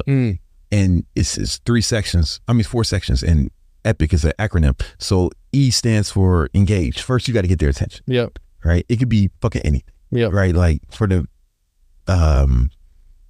you know, I remember we had one video, man, here's why personal trainers are broke. Right, we start with right. You know, so that can be either your headline, your opening sentence, whatever. But the whole point of that is to get their attention. Right. Stop the scroll. Make them listen. Right. So EPIC is engage, and then P is promise, or it can stand for premise. Right. You tell them what you're going to teach them. Right. Or why they should pay attention. So that can be like the first few sentences, so here's why personal trainers are broke. See, the problem with in-person training is that I can talk with the problem similar to exactly, right? Yep. And the problem, and then keep in mind this is modeled off of your shit. I mean, what I'm saying? So you just structured it. So that makes sense. Yeah. So here's what, in-person training, you're changing time for money, but you can't really get rich doing that, man. But what if there was a way where you can train more people, charge them less, and make better income, right? Mm-hmm. And then we go to the I. So basically in that P, I told them what first I got their attention. Then I told them what I was going to tell them, right? I set the premise or gave them the promise of the video. Yeah, you could even say that could be the problem. The problem. Premise, problem, whatever. Is to get their attention. Why they should pay attention. Correct. Do that a few lines. And then I'll go into the I, which is info. Then you got room. Yeah. Right? I can either start... I can say, here's what you do. Here's what you do if you want to make more money as a trainer. First, you got to go online, because when you go, I can do that. Or if it's something else, I'm like, here are 3 things you could do. Or you can. The I is the info part is the bulk of the content to me. Yeah. Right? Where I'm giving them as much information that's helpful. Right. Yeah. And even when even if it's a workout video, right? Yeah. I started off with like, hey, if you're trying to. Here's like my 10-minute, my 4-minute ad videos. All right, here's a workout you can do in 4 minutes to help you get ripped and shredded. Boom. That's the premise, right? Yeah. And then that's how I catch their attention. Plus whatever visuals, I'm probably with my shirt off and some girls in sports bras and shit. And then the P, I'll probably explain, all right, we're going to do this video. It's not about the duration, it's about the intensity. You can burn a lot of calories in a short amount of time if you go super hard, right? Whatever. And then the I would be the workout, right? So you can use this in a bunch of stuff, right? The information is the workout, or it's the 3 tips, or it's here's what you need to do, just like outline, right? It could be anything, right? And then the C is call to action. Yeah. Right. So at the end, after I've given them a bunch of information, remember that's the bulk of the content, then I've earned the right to sell them or give them instructions. So it could be like, hey, click here if you want more information. If you need some help with that, click the link in my bio. Yeah. Or share this if it's helpful. Hit the like button if you like this. The call to action could be anything. Yeah. Like you got to earn the right to do that. Yeah. You get what I'm saying? Yeah. Like you got to earn the right to do that, and that's where the I is from. But if you're missing any parts of that, if you don't engage them, if you don't tell them why to pay attention, you don't give them good information. You can't just do a CTA. Yeah. Right. Buy my shit. Yeah, you gotta, hey man, buy my shit. Peace. Right. No, you gotta help them. And then, like Billy G. Billy, man, that's the homie. Yeah, that's the homie, Billy. Shout out to you. But yeah, he definitely Billy breaks the mold. You know what I'm saying? There's always one. Yeah, and this is working out for him. But this is something anybody can mimic that. And the reason I do that, I came up with the epic formula to keep it real simple for my students. Yeah. But it just also became my structure, and like that's how I write an email, a caption, make a video, the epic formula. Yeah. I think for me, because I've and again, this is like one of the how John learns types of things, not necessarily how anybody should learn, but for me, I'm a big like systems and templates guy. But when I take a system or a template, like I as soon as I understand it, I usually have some idea to like make it more like, I'll say just better for me. So like on your info part, for example, inside of like I built a structure for myself. So like practical step 1, a hook for the practical step 1. Oh shit. Right. And then this step is here for this reason. Most people do this other thing, and this is wrong because of this belief. This leads to this bad result. Many people object to this step for this reason. Then that objection is irrelevant for this reason. And here's what to do instead. Here's why to do it. Here's when to do it. Here's why you need to do it then. Here's how to do it. Here's why you need to do it that way. Here's where to do it. Here's why to do it there. This works because of this reason, which means you'll get this good thing. And when you get this good thing, you'll feel this way, and you don't have to deal with this common problem ever again. But we're not complete without step 2. Step 2, hook, same thing, right? That framework is super good. know, you. and it fits within Built it. it fits within the Epic frameworks. Yes, it does. So the way the Epic framework was put together was so it'd be more loose. Yeah. Right. So you can fit that framework. I just don't do well with loose framework. Yeah. I'm always asking, like, how do I feel? Like, I'll start with the I, like, just with that, and I'll just, like, 45 minutes later, like, just get off in the right field. And then I'll just be like, Brandon, review his content. You'd be like, what the fuck happened? Where did you go? Yeah. I mean, yours is better because it's more rigid, right? But this is I wouldn't say Epic's not better. It's just like, it's deliberately less. It's like it's the larger umbrella structure.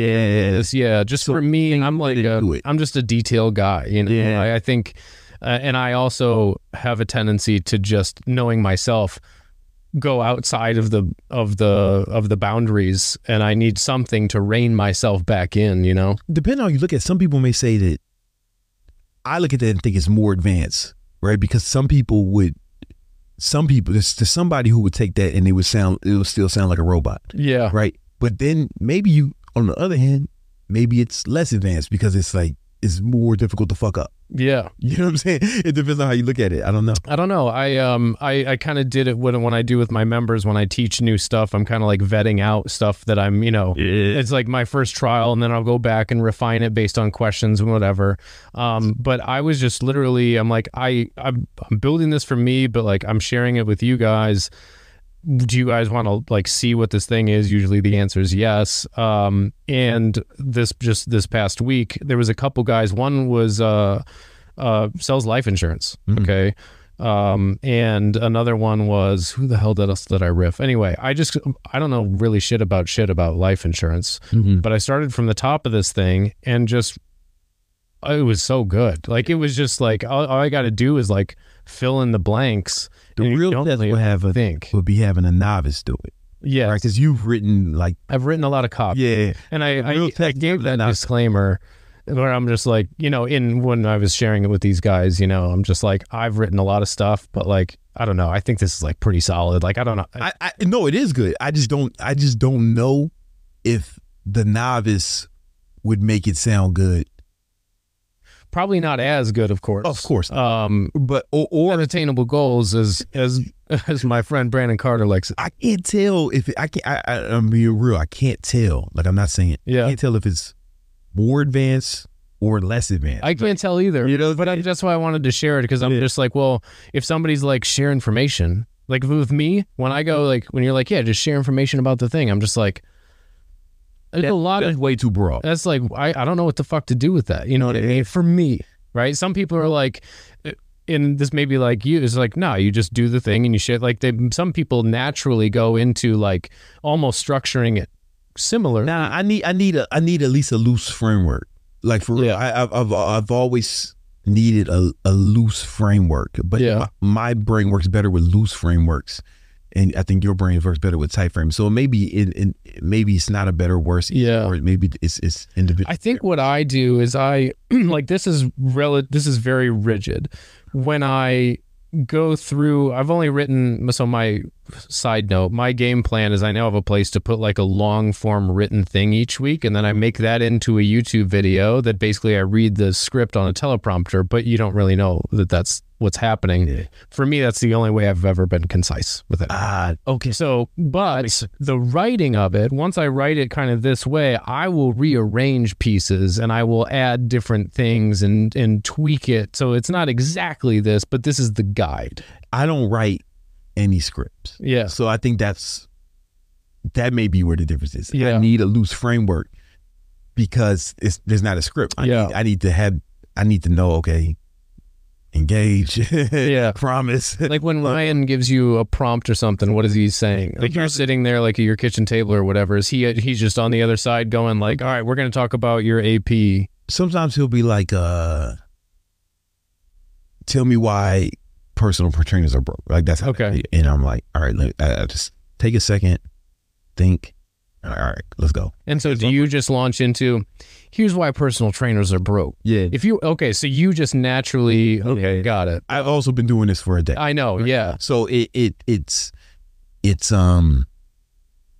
You have a lot of unconscious competence. Yeah, it's easier for me to put that together. Yeah. And plus, I don't know, the more I think about it, that may be better for most people, right? Because, okay, you know, I used to have a record deal with Sony Records. I used to be a rapper and shit, and I used to do freestyle battles all over the fucking. What didn't he do? I'm old, man. You can pack a lot of life in years if you go hard. And but we used to go to like freestyle battles. Yeah, you know, so talking to a camera is easy to me because I used to have to fucking rap on beat off the top of my head, make it and be funny. Yeah, and be funny while someone else is making fun of me on beat. And like that, so that kind of pressure, I don't know. And then I got to a point where, you know, you play piano, right? I don't know if you read music or not. No. Okay, yeah. So I learned how to read music when I was in high school, but then I got to the point where I was like, yo, man, just play the shit out there, you know? And then when I started playing guitar, I never learned guitar music. I just wanted to hear it, and then you just play by ear, and I figured it out, you know? Yeah. And even like I wrote whole albums. Like, right, I would just walk around in circles and write this fucking music in my raps in my head, and then go into boom. And that's how, like, even the speech I did today. Yeah, I just on the way over there, I just told my girl, just don't talk to me on the way over here. She's like, I gotta figure this out. She was like, cool. And then when I got there, I had a whole epic formula speech. Yeah, you know, and people seem to enjoy it. So it may be easy for me to be loose with the structures, saying all that. You know? I don't know. I mean, I also know that like I am a systems type of a guy. I also know that a lot of the feedback that I've gotten on stuff is like, I'm long-winded. I got a lot to say, you know? And so being concise is one of my biggest challenges. And so if it's just like, you know, some of the, for example, basic like make a talking head YouTube video advice is just like, you know, introduction, credibility, I'm going to teach you this, teach 3 points, here's what I taught you, summary, conclusion. And then they're just like, yeah, just bullet point out your 3 points and just talk on them. Yeah. Don't give me that advice. Yeah. You know, like, I know that about me. That's the weaknesses. I will just find myself this is going to be the longest, most verbose, potentially annoying YouTube video for the wrong, you know, if I'm trying to reach the broadest audience. Yeah. The people who really like that shit will just binge it. Yeah. You know, I usually do it all in my head if it's a long form YouTube video. Well, yeah, but you're cutting up your victory talks now. So it's live. Yeah. Right. So, but but you're cutting it up into segments though. Yeah. So when I do my YouTube podcast live, but in there I'm the goal is to get long form YouTube videos. Yeah.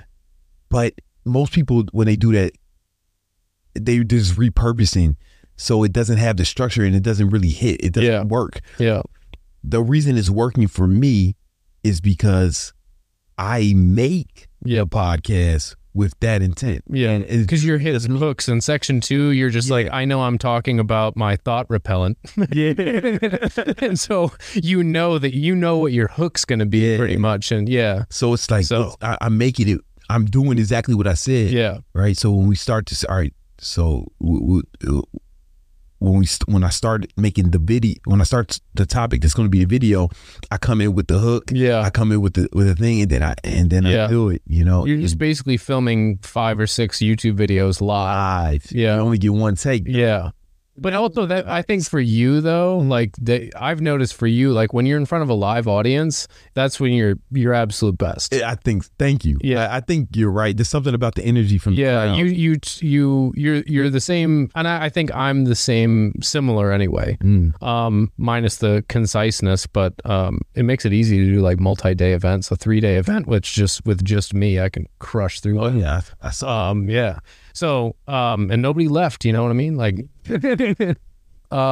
so, but I think you, and I'm the same, like one of the things that I was attempting to do, and it's just, again, a self-discovery after doing many, many things, you know, live, recorded, written, scripted, unscripted, whatever. I thought for sure that there was a situation where like, because when I do like my coaching calls with people, stuff comes to me to say that I don't know how I would script, and the way I deliver it is really fucking good. For not to toot my own horn, but like it's one of those things where like it just kind of it comes through me, and I'm just like, where did that one come from? That was good. Fuck. And it just kind of like comes out of the archive or the ether or wherever the hell it comes from.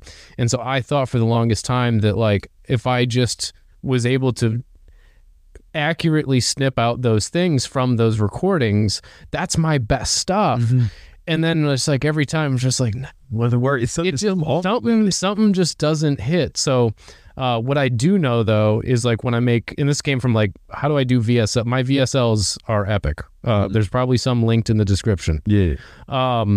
Watch them just for the entertainment value. Did you watch the one that I just dropped? You just dropped? I don't know. I texted it to you, but yeah. I'll show it to you. I read. I'm very proud of it. Yeah, I think I read the copy on the page. Okay. I'm very proud of the VSL. Anyway, I digress. My point is like when I've done VSLs, they've crushed because they're very deliberately scripted, and I know how to read a script without sounding scripted. And so talent too, which is I'm just better with teleprompted, and then I can bring that same energy to it, and make it, I'll say, come alive. If you just turn on the camera, I'm just going to talk for way too long. I think it's like there's no right way. You got to find your strength. Yeah, you know, and your strength, you can do something that most people can't, which is read teleprompter. read a teleprompter and it not sound like like almost no one can do that. Yeah, okay. And at least without training, like everyone's capable of learning how to do it, right? But the fact that you got that skill set, it makes sense to use that to your advantage. Yeah. Where me, it's like coming up with something in my head, sitting with it for a minute, maybe walking around in circles, and then coming back and do it. That's my process. Yeah. You know, and I've been doing it for like 10 years. Yeah. And I'm not saying that's best. In fact, I wouldn't even tell anyone to do that, right? Because I don't know that everyone can mimic that. Yeah.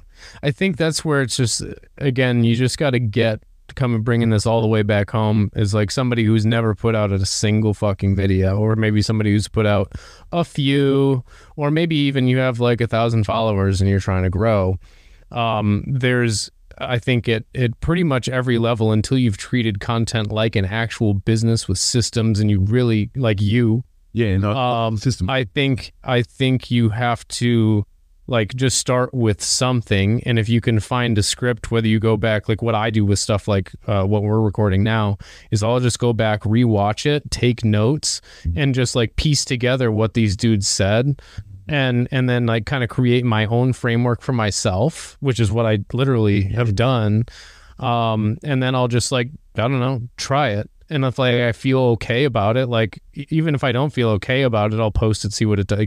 You always have more at bats. You never know. Like there's been videos I thought wouldn't do well. I didn't have a lot of confidence in them. Yeah, have crushed. You know. Yeah. And there's other videos that I thought, man, I know this is gonna be the one. Yeah. Just nothing. I do know for sure that if you're gonna make, like, if you have something like what made me, I'll say my business financial life, quote unquote, pop off, if you want to call it that, was in 2015 was when I really first invested in like my first like how to build an online business type of a course thing. It was Ty Lopez's SMMA thing. Oh yeah. Yeah. Nice. And he's now a Teddy user.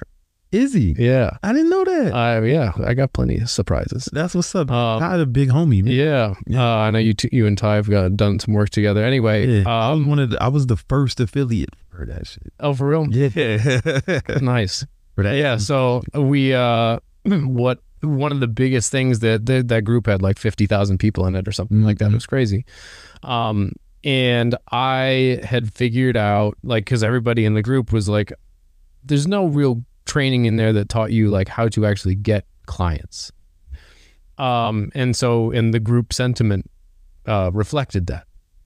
And so I had figured something out. At the time it was LinkedIn automation. We were doing outbound before LinkedIn automation was a thing. we pretty much ruined LinkedIn. So I'm sorry for everyone who has gotten spammed. I probably started that chain reaction, which we did. There was no restrictions, no in-mail restrictions, no connection restrictions, no messaging restrictions. Imagine. It was the Wild West. Holy fuck, was it ever. So anyway, I shared this little Loom video of like, hey, I know a few of you guys have mentioned that you're having a tough time getting customers for your SMMA.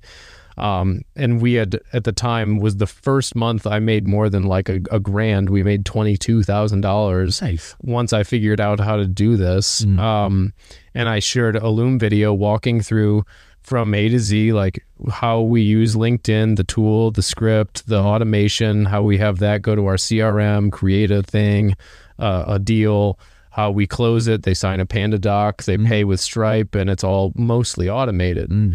I posted that video just as like pure value in the group. Within 24 hours, I had over 1,000 DMs, and the thing was like, it had gotten, an aggressive amount of eyeballs inside of that. It had probably like 10,000 views of, inside a Facebook group. And everybody was like DMing me and whatever. And that's when I was just like, okay, I'll launch a little bit more in-depth course. And that's when I sold my first course. Anyway, my point is sharing something that you actually, like just a tutorial of how to do something. It doesn't even have to be get clients. It could be like, I guarantee you there's a YouTube video on tying your shoes that has 158 million views on it.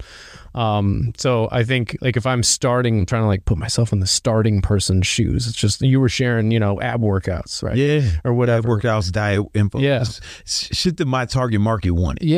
Yeah. And so even if you haven't decided totally who's your target market, it's kind of like if you figured out how to do something and like it created a result that somebody else has tried to do.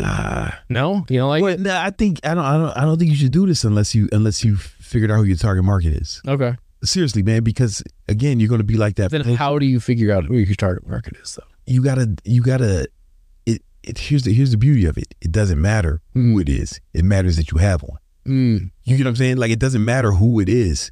It matters that you have a niche. It doesn't matter what the niche is. It matters that you have one, right? If we go outside. But how do you choose one though? It doesn't matter. Like, you can do it however you want. Like, there's a bunch of different restaurants around here. Yeah. Right? There's fucking Mexican restaurants. There's Brazilian barbecue restaurants. Maybe they had proclivities in those domains, but it's like they're all succeeding. And the ones that aren't doing as well are the ones who are trying to be everyone to everyone. It's everything to everyone. Yeah. It's like, all that matters is that you pick. Yeah. Right. Now, how do you pick it? Yo, man, what I tell people is like, who would you be most excited to work? What problems would you be most excited? Do you resonate with the market to or create content for you of a year ago or 2 years ago? That's the easiest because you understand that person way better. Yeah. Like in my courses, what we tell them is it's stuff that I learned in like business school. I know people like shit on college, right? But this shit was helpful. It's these big companies. They'll have an avatar, right? A certain person and what age they are and what do they, how many kids they have. Like, started really think about this person. Yeah. What are their likes, hopes, dreams? Yeah. Really think about and only market to that person, right? And there's a bunch of people like that person. You know? So you really come up with that avatar, that customer, and help that person solve problems, and they do this in big companies. Like my son's mom used to work for Macy's, and every department had an avatar, and they gave that person a name. And when they're making decisions, they'd be like, all right, so what does Stacy think about this? Yeah. But they knew that when they're talking about Stacy, they were talking about mid-20s women who live in the city who had, like, they had a whole list, a whole biography about this fictional woman. Yeah. Because there's so many women who fit in that category, right? And instead of trying to get every woman to buy Marc Jacobs bags, right? They try to get Stacy to buy them. You know what I'm saying? Yeah. And these are like Macy's, a fucking multi-billion-dollar company, and I learned that at business school, and I take it too, right? Like I think about my guy, Yeah. You know what I'm saying? I think for, because I'm putting that through my filter of like, how have I, because my target market has changed. And the only reason I know that it's changed is because, and I agree that you have to start somewhere. Mm-hmm. And I think that is like, you can't just start nowhere. Yeah. So you got to make something for someone. But I think it's kind of like, how do you know what foods you like? Is you got to try it, right? Like, because there's for example, I never set out to be the data guy. Okay. Yeah. We created a thing for ourselves that made sense to me, and people started asking for it, for example, right? And then I started making more content and more stuff around that, as a kind of a response to the market. Who started asking? Not everybody. Correct. Your guy started asking. Yeah, but that's only because of the I've put out a bunch of different stuff and bunches of different, related. But I'm just thinking, if I was made $1 million before you did that. That is a fact. Yeah, I'm trying to think like out loud right now, because I think it's where I'm trying to also put myself in the shoes of somebody who's like having a really tough time getting started and having a really tough time choosing who that person is. That person, he's got to find that person, and he's got to get narrow. Like, that's what you did, man. You got super narrow, made a fucking a few mil, and then you branched. Yeah. Right, and then you and me too. Like, I help people get ripped with the keto, right? Yeah, and it made some millions doing that. Yeah, but then people were asking me how did I do that? How I make this happen? And to your point, okay, let me take it back. First it wasn't keto. I was just helping people get ripped, right? And then and I think first it was just regular shit, right? And then the first time I really niched down with the mechanism was because I was doing the ab workout. So the ab workouts was my mechanism. There wasn't a lot of people doing that at the time, right? Yeah. And then intermittent fasting was the thing I was doing, and it was only like a few of us doing that online, right? And then I started doing keto, and I just took them on that journey with me. But I lost people at first. Mm-hmm. Then I got the people I wanted, right? Yeah. And keto's way more divisive, right? You know what I'm saying? But I was at a point where it made sense. And, however, I had been doing it for so long, still helping people get ripped. Yeah. Still talking to the same type of person. Those people, how'd you build this business? Yeah. And then it's like, all right, let me give them that. You know what I'm saying? Yeah. But it's still kind of the same person. Yeah. You know what I'm saying? Well, I think a lot of it is like, and in fact, I had one of my clients, one of our Kevlar people message me. She's one of our few, like our market, like I've found that people are attracted to people who are like them. Yeah. And so it's funny when I have a lot of clients that literally look similar to me. You know what I mean? And I know you do as well. Everybody does. Not the same, because set attainable goals, but similar attributes. But anyway, she does well. She's a business coach in actually Montreal, Quebec, and whole French market. Okay, they market to both men and women, and she was asking me specifically about how to handle the men that either misbehave or they're just even tire kickers or whatever, because they act differently. And I'm just like, and she's like, I don't want to niche down to just women. And I'm just like, well, you don't have to. You don't have to do anything. However, it's like, how hard do you want to make this for yourself? It's easier especially in like when you're personal branding, if you will, like you're going to attract more people who look like you, think like you, talk like you, like, or want to. And just, that's kind of the way human nature is. So if you're making content for like, past you, it's easy. It's easier. You know them. Yeah. And here's another thing about niching down, right? And I'd be remiss if I didn't mention this. People like buying from people like them, right? Yeah. So for example, when we send testimonials to different people, I have like in Notion, like set up, or the men testimonials, women testimonials. We don't market as women, but they'll come through. Yeah. Right. Like Pepsi's slogan was the new generation. Right. So we're marketing the young people and trying to position Coke as the old one. Yeah. But my grandma still drank Pepsi until she was 96. Right. It was so you'll get people outside. So when we get them, you know, we got that seg. We can I send it when a woman comes to us, we send them female testimonials because they need to see that somebody like them is winning. But we don't focus on it. Right? Yeah. You know, but we'll by race. Like, yeah, so here's the Asian men. Yeah. Here's the black men. And if the Asian man comes, we're gonna send them Asian women. Yeah. Or Asian woman. You know what I'm saying? Yeah. And now, but here's the beauty of niching down. Like, I can do that. I'm not saying you should do that. That was an example. I can do that because I have over 15,000 students, right? You don't. Not you, but like people listening, right? If you niche down a certain kind of person, helping them with a certain kind of problem in a certain kind of way, what happens is you get testimonial from that person, and then you market again to that people. Imagine now all your testimonials are people like the people you're marketing to with the same problem. An aggressive stack. It's a stack, man. Yeah. And then in the for example, I didn't go broad. I still haven't been broad with who I'm helping in my business. I'm not trying to, I've helped, I don't talk about this, but I've helped people in different niches make money. Like they came to me and they pay me a bunch of money, and I've helped them build their business. A lot of them are millionaires, right? Build millions or they made even more millions, right? But I don't market that, right? Because I don't want to compete with everyone. Yeah. Every business fucking coach. Only the online train, right? And dominate that.